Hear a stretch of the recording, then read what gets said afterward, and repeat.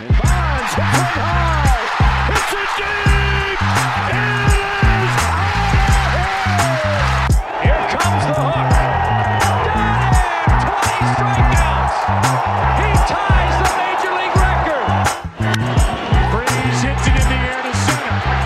We will see you tomorrow night. The impossible has happened. Goal! Big fly, Ohtani's on. Towards the corner. It's back. It's gone. Welcome to Slam Diego. New week. Let's talk Tatis. Monday, August 15th, Just Baseball Show. Jack McMullen, Aram Leighton, Fernando Tatis, 80 games after he missed the first, 105? After a brain-dead decision, he makes another brain-dead decision. This is a very interesting pattern from a young Alex Rodriguez, and you had a perfect remark on the Twittersphere about that, Aram. Free my dog. He was just trying to treat some ringworm. I don't know. You ever had ringworm, man? No, I have not. It's tough. I would take any pill given to me too. Tatis, free Tatis. I think that's the new. No, but actually, I'll tell you what the tweet was because I am very disappointed. And this is how I cope. I said that Fernando Tatis Jr. took the A-Rod comps way too seriously, and you tweet like one sentence, you don't really know what's going to happen there, and that one really blew up. But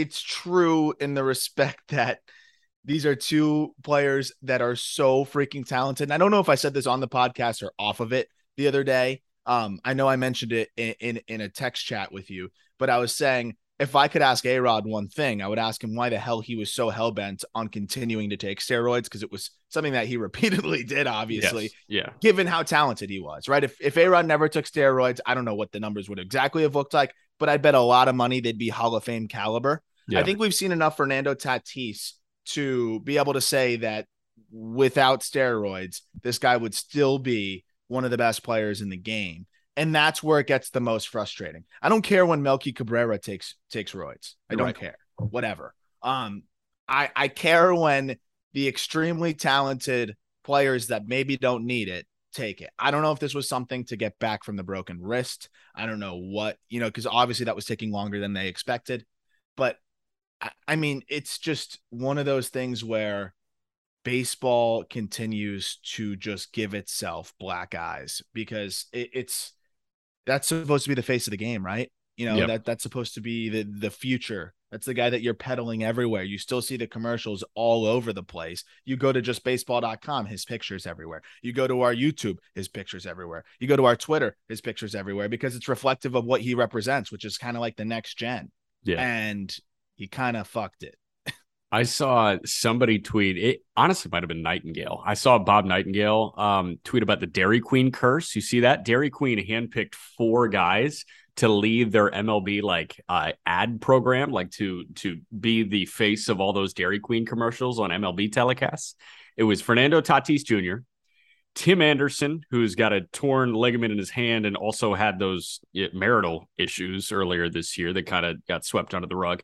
Bryce Harper, who's dealt with injuries all year long, and Cody Bellinger, who is a shell of his former self. So they went 0 for 4 in the Dairy Queen department. So that is the Dairy Queen curse. Wow. I mean, right. Athletes shouldn't be eating ice cream. I maintain that dairy is a hormone cocktail. Yeah. And no bueno. So no bueno. Maybe that's what it is. It could be what it is. But getting back to Tatis, here's why I love your point on the A-Rod comp. Because Alex Rodriguez, statistically, if you were to not know any of the backstory, you were to look at Alex Rodriguez, you could put him up against Babe Ruth. You could put him literally up against Willie Mays, Hank Aaron. Statistically, he's one of the greatest players of all time. But because of reputation, because of track record, because of how he approached daily life in baseball, he will never, ever, ever be in the conversation of greatest of all time. Fernando Tatis was quickly on the trajectory of becoming one of the greatest of all time. Now he will never do that because he just chopped off, like A-Rod, the reputation aspect of being the greatest of all time. Simple as that. Fernando Tatis could have a 20-year career put up some insane numbers and be statistically one of the best to ever play this game. But he will never, ever, ever be one of the greatest of all time. And that's so hard to say about a 23-year-old that took the world by storm last year. And that's what sucks. That's what really sucks, because I haven't fully digested that side of it, right? I've thought about it, and I almost like shut my brain down when we get there, because we know that odds are, unless he continues to make mistakes, and I do think Fernando Tatis is going to learn from this. I do think he now senses that he is not invincible. He is not, even a $300 million player is not invincible. And I'm sure A-Rod can attest to that as well, given that he got 162 and also, was not wanted in a lot of places. I think when you really look at, what this does to Fernando Tatis and really the long-term outlook, it's damaging in so many ways. And that's what kills me, because we're talking about a guy that, yes, he had a lot of work to do to get to the Hall of Fame, but now he's pretty much, based on track record here, he's disqualified from the Hall of Fame. And correct. It might change. We've seen a slow progression and a slow shift, and this would be 20 something years, hopefully, from now, where that would be the case if he puts together that kind of campaign. But it's just unbelievable that, a 23-year-old can disqualify himself like this early, because there really aren't very many guys that make baseball as exciting as Fernando Tatis. Well, and think about that. What's incredible about Tatis is how fun he made the game again. And we're talking about guys that can make baseball fun again. And Bryce Harper is certainly one of them. Trout's obviously one of them. Ohtani, one of them. Acuna, one of them. There are so many young, exciting stars that have the ability to make baseball must watch. But at the tippy top of that list is Fernando Tatis Jr.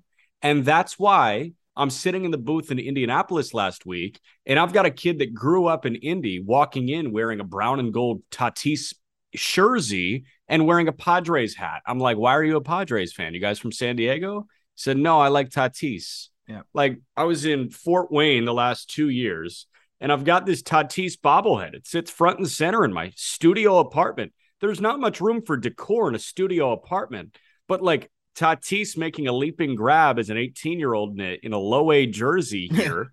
Like, yes, he can make bobbleheads like that, and people are going to buy it very willingly for $30-$35 in the team store. That's who Fernando Tatis is. He decided to make the next generation super fans of him because of how exciting he was.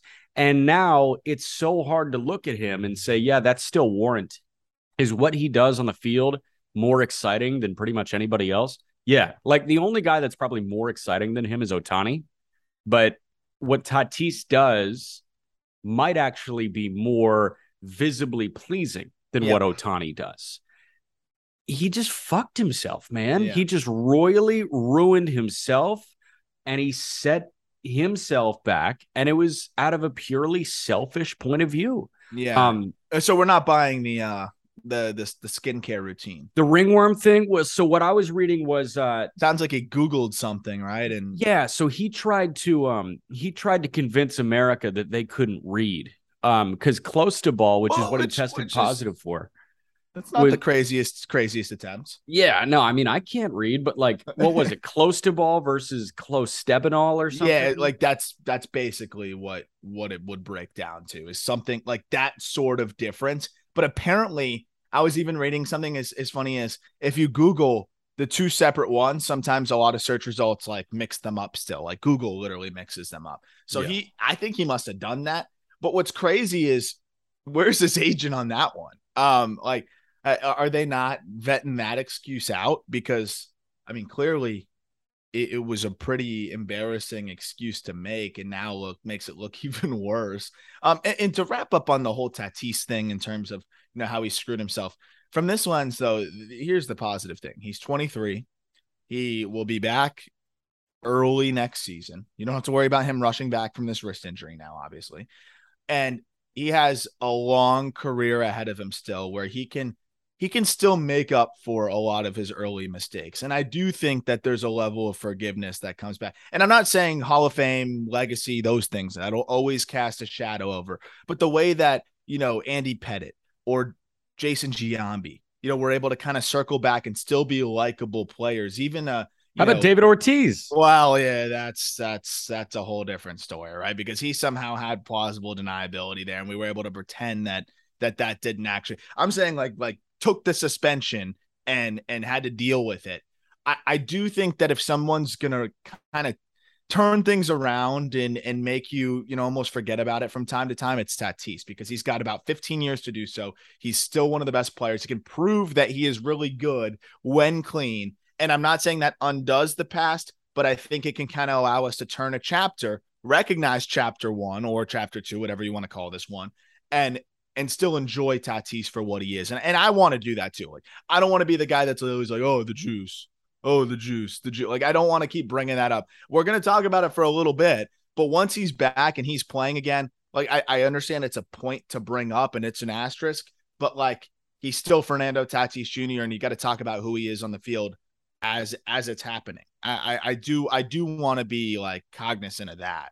I know, but again, it's so hard to shed that. Like, I don't know. It's going to take 5 or 6 years of him playing for him to shed that being the precursor to any conversation about Tatis. For sure. Because Absolutely. the positive test is so rare right now. That's the thing. Like, it doesn't happen. Like, it doesn't happen in the early to mid 2000s. Derek Dietrich was the other fucking guy that got popped. Like, those are the guys that are supposed to get popped. Yeah. That's who gets the guy in AAA trying to just like catch a hot streak and make a few couple $100,000 extra. Like, that's the guy that should get popped. It's not fucking Fernando Tatis. No. And like, I think the last really notable star player that got popped was Yasmani Grandal very early in his career. And Grandal, respectfully, is nowhere close to the stratosphere that Tatis is at already. Grandal has never been there. He will never be there. So it's an entirely different conversation. But people did turn the page to a degree and talk about him before this year as a really good catcher. And, you kind of heard that PED narrative kind of wane dissipate, but it's just it wasn't as traumatic as the Fernando Tatis news. And one last note, because I love anytime some washed up, known asshole of a player speaks on things. Yes. Jonathan Papelbon chimed in, which is great. Nice. I know you were wondering where this was going.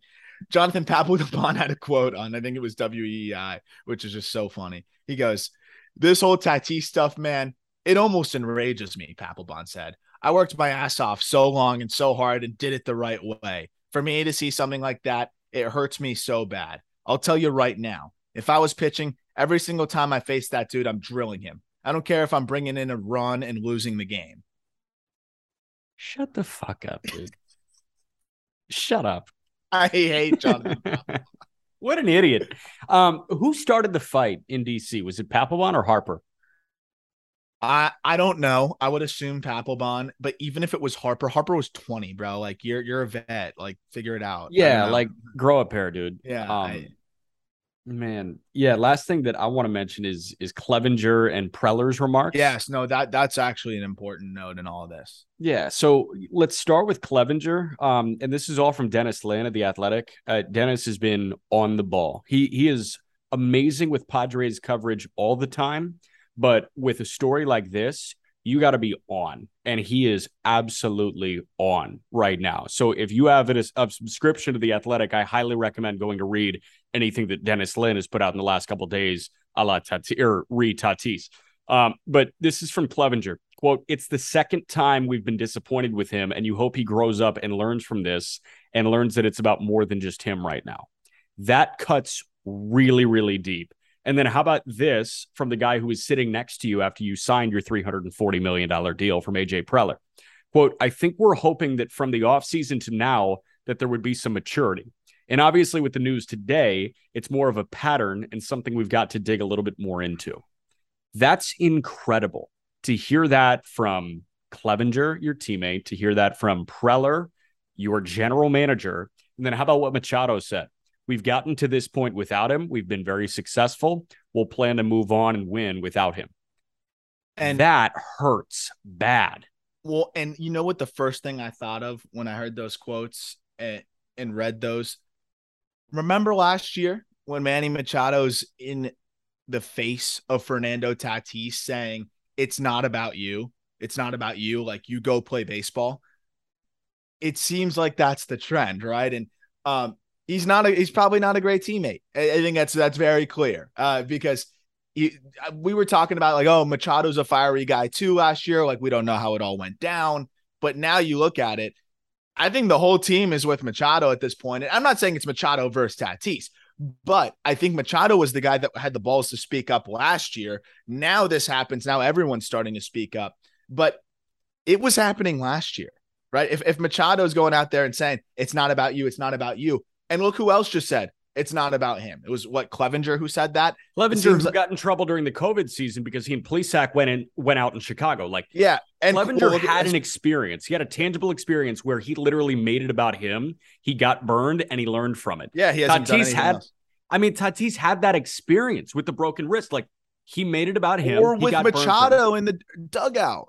I mean, dude, time and time again. Also, in retrospect, are we discovering that maybe last year was the point where Manny Machado started to turn into a leader?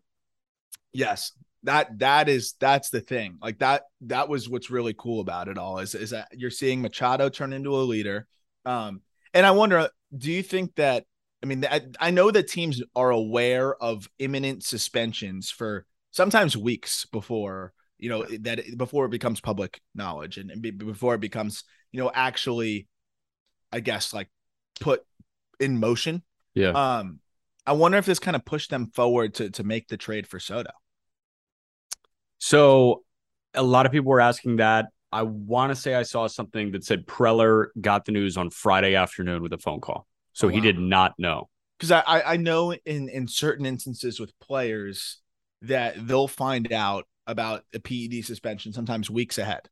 Like weeks before it's actually going to be reported or actually put in motion. So it is a valid question from fans, and I was curious if that one had been answered yet, which is interesting because I think either way, I don't know if it changes my approach if I'm Preller, because again, like Machado said, you've made it this far without him.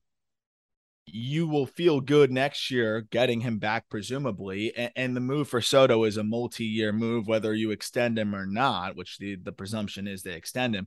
I don't know if it really changes anything with the approach. If anything, it would make me more aggressive if I'm AJ Preller to go make that move for Soto. What do you think?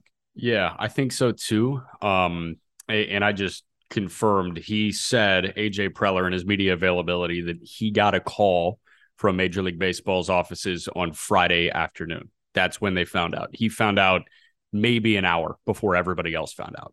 Yeah. So he made the Soto move blindly, expecting Tatis to be back. He was not back. And obviously we saw the video of Tatis and Soto dapping each other up. Like they were expecting to play together, I'm sure. Yeah, man. I mean, it's tough. Like I do think that this would warrant more aggression from AJ Preller. Because I think that he made the right move. I think that anybody in their right mind would have given Tatis this deal. And it's crazy to say, I still would.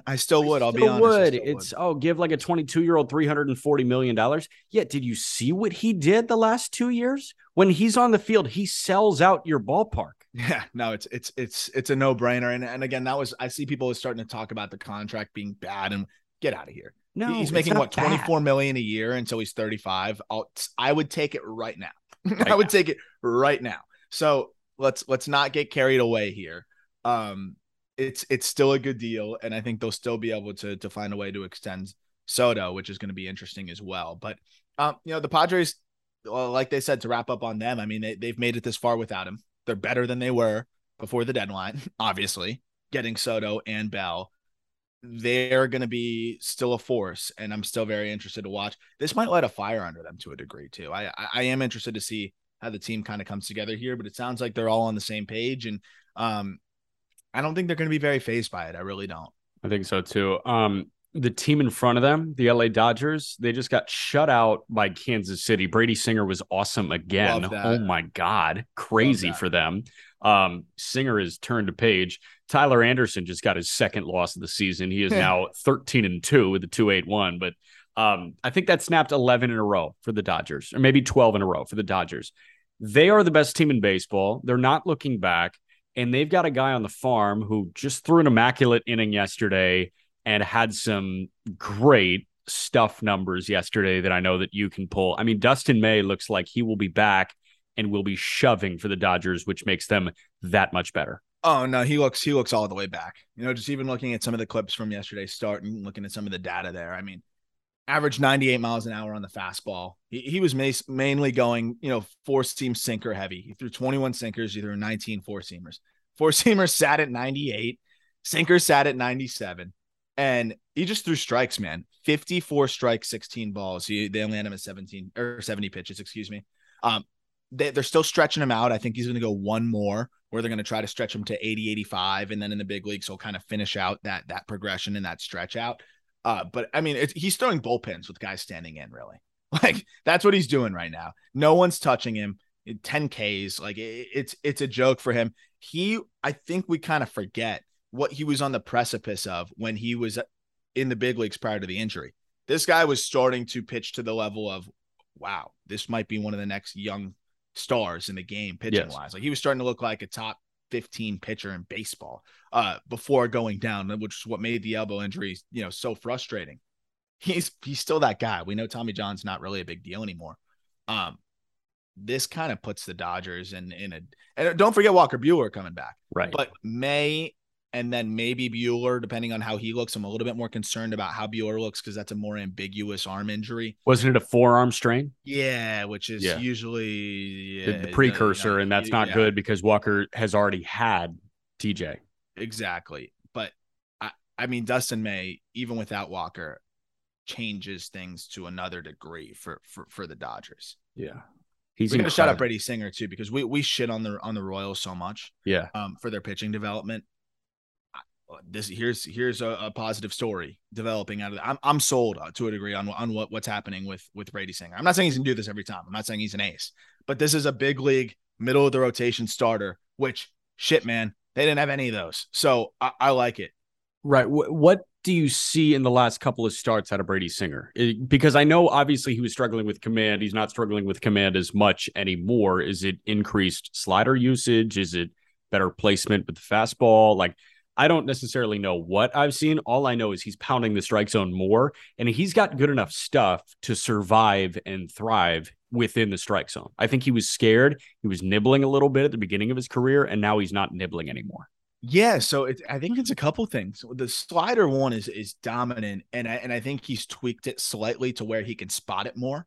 So he's using it versus lefties, versus righties, whatever. But he's also mixing in just a few changeups, just enough, like 8 to 9% changeups, which is all you need to do to give a little bit of a taste break. And this is over the last 4 or 5 starts. He started to mix that changeup in around 8% of the time, just to give another look there. But I really think it's the sinker slider combination that he has perfected a bit more. And over his last, I believe it's 5 starts, he's racking up a 40% chase rate on his slider. Damn. So I think we're seeing Brady Singer take that Christian Javier, that Spencer Strider page out of their book and figuring out how, okay, if I can't develop the third pitch to at least be average, because I still think it's below average, you can show it though, which is still important. Let me figure out how to master these 2 pitches to the degree that nobody's hitting me. The sinker now is not getting hit at all. Like, that was the thing. It would be sinker gets crushed, slider is his bailout pitch. He's getting in zone whiff on the sinker. He's getting a ton of, weak contact. That's encouraging. And then of course the slider, now he's spotting up, and really it's a problem for hitters right now. So he's taking that Javier Strider page, and it's looked really good. And I'm happy to see it. But I would honestly say, to answer that question, I think the sinker is actually getting much better and more effective. And I think he's locating that much better. And I think that's kind of setting the tone for the rest of his arsenal. Interesting. Yeah. I want to talk about the Braves for a moment here, because what they did in Miami was absolutely ruthless. Yeah. They are a wagon. By the way, I saw our guy, Peter Pratt, King Pratt, tweet out that the Marlins have been held to 3 or fewer runs in their last 15 games. Yep. You have to luck your way into that. No, you don't. That's incredible. 3 or fewer runs in the last 15 games. If you put the Durham Bulls in the big leagues and they scored 3 runs or less for 15 games, would you say you have to luck your way into that? I think so. Wow. then there you go. Then your point's valid because I just think they certifiably suck. They have a sub 600 OPS against lefties. The Marlins do. That's incredible. So anytime you throw a guy with a left hand, like if I had to pitch against the Marlins, I'm a right-handed thrower. I would seriously consider throwing lefty because they're going to crush my 75 miles an hour from the right side, 65 from the left side. See what happens. So it was a 4-game set with Atlanta at Lone Depot Park. They saw a righty, Jake Odorizzi, and they kind of got to Odorizzi. I think it was like 8 hits in 4 innings or something. But what they just did over the weekend to complete the 4-game sweep was absolutely incredible. It was borderline evil genius from Alex Anthopoulos. Gwinnett has probably the best starting rotation in all of minor league baseball. I mean, when the Indians were in Gwinnett earlier this year, I was so impressed by who we were seeing because we were seeing Muller, and then we were seeing Tucker Davidson, who's now in Anaheim, and then we were seeing Bryce Elder, and then we were seeing Huascar Noah. It was absolutely insane. The pitching depth, nuts. So here's what Atlanta did. Kyle Muller with a splint on his glove hand. He was literally wearing a softball glove to pitch, carved through the Miami Marlins. Lefty. But then they go to Ian Anderson, who they just optioned to serve as the 27th man for the doubleheader. He threw pretty well against the Marlins. And then on Sunday, Bryce Elder struck out 10 against Miami. And here's what happened. The Braves called up Muller after his start. They optioned him. They grabbed Anderson as the 27th man for the doubleheader. After his start in game 2, they returned him to Gwinnett. They call up Bryce Elder after his start. They optioned him to Gwinnett. I mean, it was... They're that deep. They're that deep. They wanted to give their starting rotation 2 days off. They got 2 days off. They grabbed 3 AAA guys who completed a sweep of a team that can't hit right now, but regardless, a sweep of a major league team, and they optioned them back immediately following the game. Bro, that is boss mode. They could have called up Jared Schuster and he would have shoved it up their ass. I'm telling you, like, what do you think the Marlins OPS is against lefties? Sub 600, you said? Yeah, it's 590. 211, 273, 317 slash line. It's a joke. So I love that play by the Braves. Rest some of your guys. Obviously, we saw Fried on the concussion IL. So they had to piece it together. They do. And then Vaughn Grissom, man, I mean, to bring this man up after 20 games above high A, and for what he did, which was in that Marlins series, 2 multi-hit games, the final game of the series, he went 2 for 3 with 2 walks, so he got on base 4 times. He's already hit 2 home runs. One was in the first game of his career against the Red Sox, hit another one in one of the games against the Marlins. That was on the 13th. This guy has 7 hits in his first 18 at-bats, hitting 389. He's getting on base at a near 500 clip. Like, he is dynamic as all can be. But what team is pulling up their guys from Double-A like this and expecting them to help them? The Braves. I know the White Sox did it, but then they didn't do it because Tony La Russa didn't trust them. Yeah. The Braves are doing it, and Snit, an old-school manager, is buying in and trusting that Alex Anthopoulos is not going to bring somebody up that isn't ready. Michael Harris, I think, earned that trust, which, dude, he was phenomenal in this series. He's incredible, and dude. He's a budding star. Yes. I mean, in every way, from the way that he handles the media, which is hilarious. I think you saw the meow thing, but also just like he's soft-spoken, but he's on the field. He enjoys himself. Like, he has fun. But then in the media, he's pretty low key. I love it. He's already one of my favorite players in baseball. And now they've got another guy just like him. Yes. Like, what the hell? Vaughn Grissom is just like him. Like, he's got all of the explosive tools on the field. And then he seems chill as hell off the field. The Braves, they're my NL pick. And I'm going to stick with it the rest of the season. They are my National League pick. The Dodgers, the only way they don't make it, I think, is if the Dodgers look like the freakazoid Dodgers with Dustin May and Walker Buehler and whatever. I think the Braves can stack up with anybody, and now they've got these youngsters. So will you Sharpie Braves Astros in with me? That's my plan. I think that we're running it back from last year. Perfect. Yeah, I'm Sharpieing in Braves Astros too, and I'll ask Peter on baseball's tomorrow's nightmare. show. I think that's MLB's nightmare. Oh my God, yeah. Dodgers Yankees would be their dream. Braves Astros is their nightmare. Yeah. And look, I I would probably be okay with almost any World Series outcome because they're all. I was talking about this at the game yesterday with Peter. Like baseball's in a really good spot where all of the big markets are playing pretty well. Even Philadelphia. You got Baltimore, which I know it's not a big market financially, but that is a huge fan base that really rallies behind their guys. I love all of the teams that are kind of making their way, even the Clevelands of the world. Like we saw what Cleveland did rallying behind that team when they made a run. Like there's some very exciting, even, tweener fan base franchises that I think when they get going, it could be a really, really well-watched postseason. When you say that the big markets are playing well, do not look at the Angels. Do not look at the Cubs. You can look at the Red Sox if you want. If your definition of well looks different. The Cubs hurts for sure. Yeah, Cubs hurts. But yeah, I mean, the Angels are the second fiddle in LA. Both New York teams are good, which is massive for baseball. Massive. Both New York teams being good and the Dodgers being good is exactly what baseball needs because you cover New York and LA easy. All they're missing is the Cubs and Red Sox. Toronto's really good, and Toronto is a massive market, like it or not. I don't know if you have this weird patriotism complex going on if you listen to this. No, Toronto's apparently huge. Toronto blows everybody's TV ratings out of the water. The whole country. St. Louis. Yeah. Great. We talk about the Dodgers. We talk about the Padres. They're both great. Like it's a really good spot overall. I think we don't usually have this many bigger markets. And then even the smaller market teams are big fan bases. The Orioles make the playoffs. I promise you, the ratings are going to be phenomenal. Yeah. Obviously the White Sox not being great. Both Chicago teams hurts. That it definitely hurts. But the White Sox are still relevant. Right? They're 2.5 game.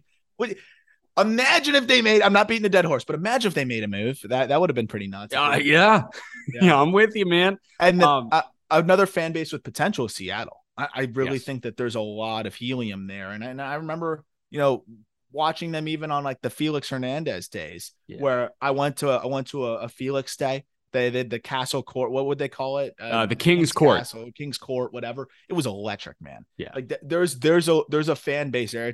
Seattle, we've talked about it in the basketball realm because they deserve a team. Yeah. It's a good sports town. It really is. It is. So I think that baseball's in a pretty good spot for this postseason. I think we're going to see big time ratings. And by the way, attendance, I'm going to tweet about it later. The exact breakdown, it's up across the game, month after month. So a lot of good things happening in baseball. Dude, I saw Mets attendance. I saw attendance City Field through the roof. Everybody's going to City Field right now. I went both games. They want a piece of Trumpets. It was electric, man. I mean, we paid a lot of money to go on Saturday. It's okay. But I was willing to bite the bullet because I'm getting that little procedure done tomorrow. Yeah. So I won't be able to walk for like a month. So I was like, you know what? Like, I'm going to pay a little extra and I'm going to watch DeGrom pitch. Shit, man, it was worth every penny. I'm sure. Damn. That is, it was DeGrom and Nola. Nola went 8. DeGrom went 6 shutout. Spectacular. The game was 2 hours and 18 minutes. Dude, I get off on a pitcher's duel. I love it. It was a fun one too. It really was because fans, every time there were 2 strikes, crowds on their feet, rooting for a DeGrom strikeout. Nola was just awesome, matching the intensity. Good baseball defensively. Still some hits scattered around. I thought it was just a really, really good baseball game. And you got Diaz being at City Field for Diaz's entrance. What's that like? Because I know Javi Reyes is working on something for the site on, Trumpets versus Enter Sandman and Hell's Bells, who is, Trevor Hoffman, obviously. But that entrance, I read a good piece on The Athletic talking to Blaster Jacks and Timmy Trumpet, the Dutch EDM group that put it together. They were like, I don't know how baseball works. And they said, I want to meet Edwin at some point because they obviously closely monitor how their songs are performing. And they see spikes every time the Mets win a ball game.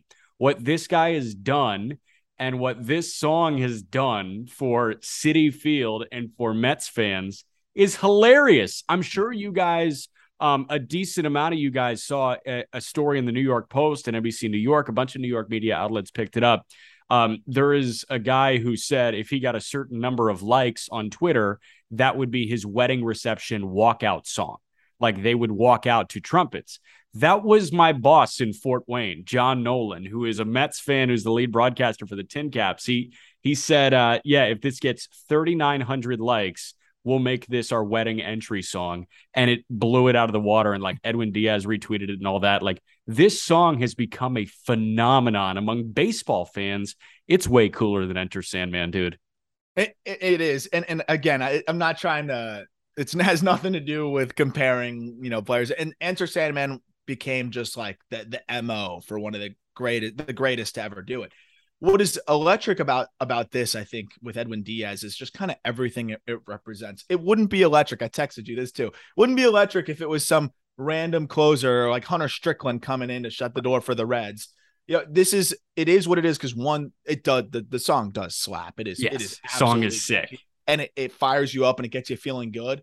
But two, it's because Edwin Diaz is a 1.33 ERA. And when you hear that song, it means the game is fucking over. Like that is why it is so electric and why people are rallying behind it is this year with Edwin Diaz. That song means game over.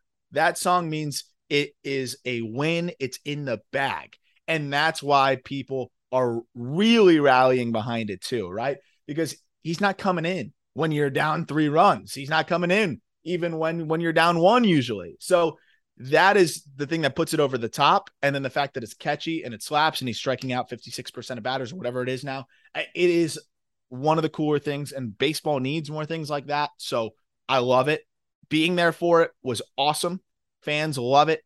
You could just kind of see how it rallies everyone together. Everyone's dancing. The Mets are doing a great job of marketing it. And Citi Field is the place to be right now. I'll tell you that. Yankee Stadium, look, the Yankees are great. I know they're scuffling a little bit. It's an unbelievable atmosphere there. I think Citi Field is the place to be in New York at the moment. Damn, that's crazy to say. Just wait till the Knicks are good. Okay, I'll talk to you in 30 years. All hail the Garden, man. Jalen Brunson, he's not the savior. They went all in on Jalen Brunson and might get tampering problems for a guy that they could have got anyways for how much they paid him. That's crazy. Most money ever committed to a guy that has never made an all-star team. I love that one. He unseated Mike Conley for that record. True. Which is pretty funny. Was there any other points we wanted to hit on today? Drew Rasmussen, 8 perfect. I think it's funny, like how many quality starters Milwaukee had, because remember Rasmussen and JP Fireeisen, who has been a good reliever over the last couple of years, went back in the Willie Adames deal. Like that was mutually beneficial.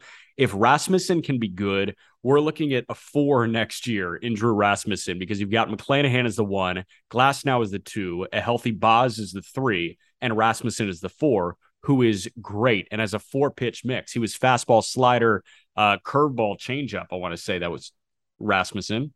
Fastball, cutter, slider, curveball. So no changeup. He was fastball, cutter for the most part.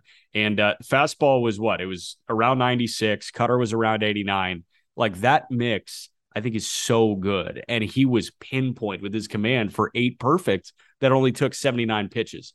But I mean, Milwaukee, if Milwaukee held and they didn't have Adames, and obviously like hindsight's 2020, but you could be looking at Burns, Woodruff, Peralta, Lauer, Ashby, Drew Rasmussen, Fireeisen. Like they are so good at developing pitchers right now. Yeah. No, and I think the Brewers made the right move still, right? They cash in on guys that they developed to get their shortstop. And where are they without Willie Adames? My goodness. But the Rays, they opt to not go with a prospect return from a system that was even more barren at the time and go for 2 arms that they felt like could help him at the big league level.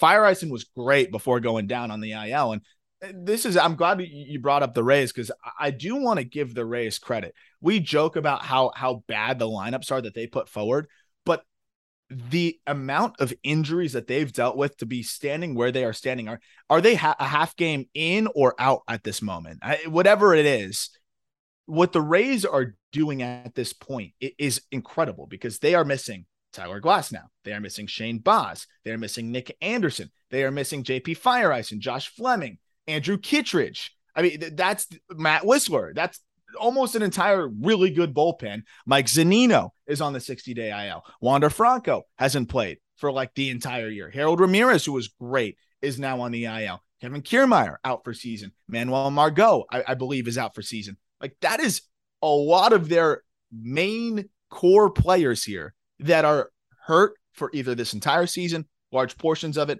or the rest of the season. And somehow this team stays afloat. And Brandon Lau has been out the whole season too. He just came back. Somehow they stay afloat with Christian Betancourt, Isaac Paredes, Taylor Walls, and Yu Chang and G-Man Choi and Yandy Diaz. And I don't know how they do it, but this is the peak of Rays baseball right now, I think, in terms of how they're doing it. Yeah, so another dramatic reading of a lineup here. I sent this on, I want to say it was on Saturday afternoon when it was McClanahan and DL Hall, who, by the way, immediately going back down, will come back as a reliever.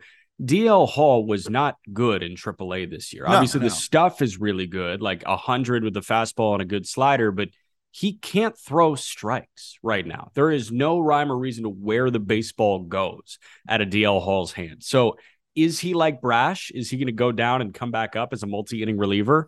Yes, it sounds like it. Also, Mike Elias saying he wants to, quote, significantly escalate the payroll is a hilarious way to say they're going to spend money. And I think they will. I just think you don't want to say spend money and they escalate the payroll. I think they will, though, which is really exciting because, I mean, they were in on a couple guys this offseason and now have a little bit more money to shuffle around here with Mancini off the books and things like that. And their core being so young and affordable. I do think that DL Hall, it was kind of, they needed someone to get him through the rotation this time around. And so he made the spot start. He competed. His stuff's insane. He's going to be really good. We talked about him a ton on the call up and you can get more of a breakdown there, but he's just not ready to start. When you're walking 5 guys per 9 in triple, it's just not going to translate at the big league level, but it can translate in 2-inning spurts. And I think out of a bullpen, he's also pretty close to hitting. They haven't made a concrete innings limit, but he's never thrown 100 innings. I don't want him throwing 100 innings at the big league level in high stress. So 2-inning spurts in the bullpen preserves his innings, which I think is the big reason why they're doing it. And he can work on things at the big league level still. I'd like to see him making starts, but if we're going to cut him off, I'd rather him continue to throw through the rest of the year, work with a big league pitching coach. And let's be honest, the Orioles have done a great job with their relievers. I think that DL Hall and their starters, it hasn't been a development problem. It's been a talent problem. Yes. With all due respect, with the Orioles, and they have more talent coming up now, and those guys have been starting to throw pretty well. I like what they're doing there with him, and I think that's the right way to handle him. Well, and the tough part is he's down in Norfolk to learn how to be a reliever right now, so he's going to come back up. I don't get. That might just be for roster situation here, like where maybe a guy makes a start and then they switch it back around. There's so much chess that goes into it. I really, unless I can sit down and digest their whole 40-man situation, I typically, don't want to talk too much about it. 'Cause usually there's so much bullshit that they have to deal with. Right. But I love the aggressiveness there again from another team that hasn't ruled out calling up Gunnar Henderson either, who I have a sneaky suspicion has a good chance to be our number 1 prospect on the Top 100 update. He's one of the finalists. That's a guy that could be a game changer for them at the big league level. Yeah. I wanted to get your thoughts on the Rays before we wrap this thing up. Yeah. They could get Tyler Glasnow back. They will get Wander Franco back. They just got Brandon Lau back in the fold here. They have guys that they could call up as well that I really think could make an impact on the mound and in the field. Jonathan Aranda being one of them. Aranda is one of the league's leading hitters. Yeah. In Bradley on the mound. They have some other nasty relievers that they could bring up. What do you think? Could this team put it together at just the right time here? And they're already playing decent ball. Yeah. They're going to turn Taylor Walls into Wander Franco. They're going to turn, they're basically whoever was playing second base for them predominantly now is Brandon Lau. So Isaac Paredes was playing third. I guess Taylor Walls was playing a little. I don't even know who was playing second for them. So this was their lineup that they ran out on Saturday. And I looked at this and I said, how is this team any good? But they're a game and a half clear of the final wild card spot. So they hold that final wild card spot by a game and a half. Yu Chang was the leadoff man and the second baseman. Like Yu Chang couldn't hit anything when he was with Pittsburgh, got DFA'd, picked up, and all of a sudden he sort of kind of started to figure it out, but he's still hitting 218. Yandy Diaz in the 2 spot, Arosa Reyna hitting third, Isaac Paredes, the cleanup man. Isaac Paredes should not be your cleanup man. Francisco Mejia was the 5 hitting catcher. Christian Betancourt was playing first. Jose Siri in center. deity, but he's hitting so a buck good out there, by the 73. way. He's incredible, too. So good out there. It's crazy. He's incredible. He just can't hit. Roman Quinn was in a major league lineup playing right, and Taylor Walls was hitting ninth and playing short. Roman Quinn was released by the Marlins. Yeah. Yeah. So is that a no? So it is. Obviously, this team will get better. I just don't see them getting past the ALDS. Like, I don't see a world where this is a legitimate contending team, because this lineup, even when you add Franco and Lau and Harold and maybe Aranda and maybe Josh Lowe, like, I don't think this team is good enough to out-hit the Astros or the Yankees, because you run into the Astros or the Yankees at some point in the postseason. They can't get past them, I don't think. The only way I think they could is, and I think they're going to make a playoff push now, though, and make it hard on the Orioles, which is the tough part. If they had Glasnow, and I know you talked about this a couple episodes ago, if they had Glasnow, Boz, and just the top end guys, McClanahan is obviously. If they were running at a 4 of McClanahan, Glasnow, Boz, Rasmussen, I would say yes, they could absolutely get through the American League. Because that's one thing that Jeff Conine always says on Outside the Box is, like, a team can do anything in the postseason if they have a 3-headed monster in their rotation. They can do anything. And that would have been a 4-headed monster. So we're not going to get that, fully back this year, even though they haven't ruled out a return to Glasnow. I agree. I think they're going to make a good push, though, to the postseason with the reinforcements that they're getting. But yeah, it's going to be hard to compete with some of those best teams. I hope they call up Curtis Mead. Mead is a guy that is just hit and hit and hit and hit. And I think he gives them a layer that they really need. He can play first, he can play second, he can play third, he can pretty much play anywhere. And he's been one of the best offensive guys in the minors over the last 2 years. He's doing it in triple again this year. Like, call this man up. Yeah, he and Aranda I want as the 2. Yep. I hope they do. All right. That's it for me. Peter and I will talk best performers of August and hit a couple more headlines for you tomorrow. Cool? Sounds good to me. See you guys.